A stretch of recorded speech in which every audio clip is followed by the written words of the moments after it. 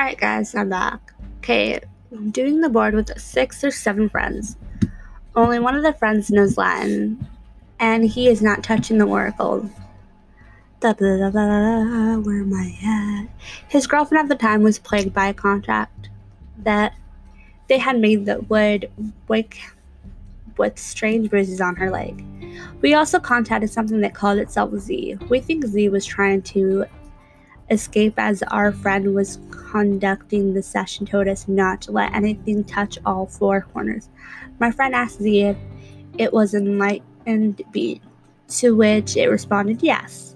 When my friend asked Z how it unlocked all its chakras, it began to travel back and forth between the picture of the sun and the picture of the medium using the board. These pictures are on 2 of the corners of the board. The motion increased violently in speed until my friend rapidly, rudely shouted, Okay, talk to the sun, I get it. I'm still not exactly sure what any of this meant.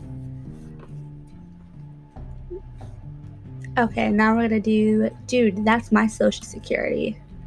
Ha. I got a call from my cousin who said that he, his friend, and his brother and his dad were using a Ouija board in their basement. Prior to starting, they took a large porcelain doll out of the room because it was creepy and it placed it in an adjacent room face down on a pile of towels. My cousin took a short break because the board was just spouting nonsense and he went to take a shit.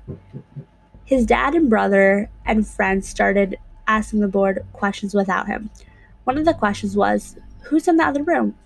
It started spouting random numbers, and when my cousin came back into the room, his brother said that it wasn't working, that they were going to put it away, and he showed him the answer on the last question he asked, and he said, dude, that's my social security number.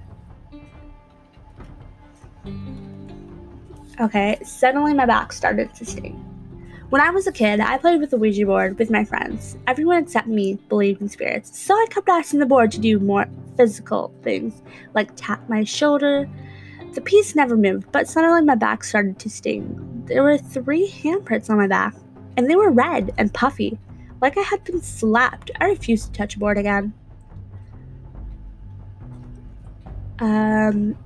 This one is, I blacked out for a full minute. When I was 15, my grandma asked me to use a board to contact my uncle who had died at birth. At first, it seemed we were talking to my uncle, but as time went on, the personality of my uncle changed.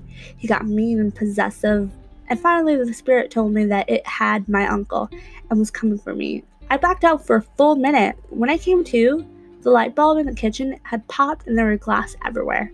We never played again.